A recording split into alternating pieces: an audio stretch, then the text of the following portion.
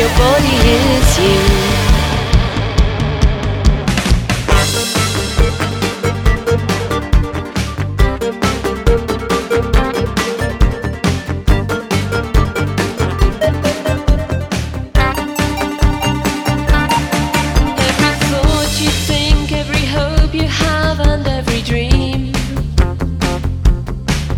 Upon atoms in the void, they all supervene, and the mental states which mean you are my lover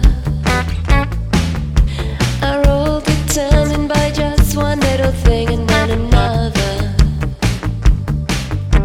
And yes, you will decay someday and return to the dust from which you came.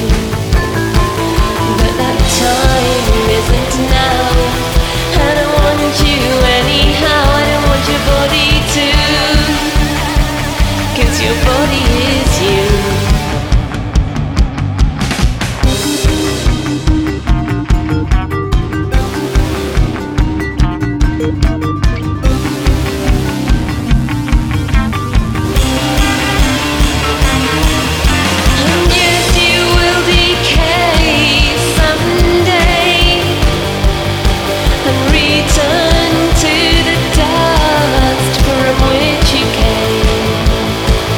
But that time isn't now.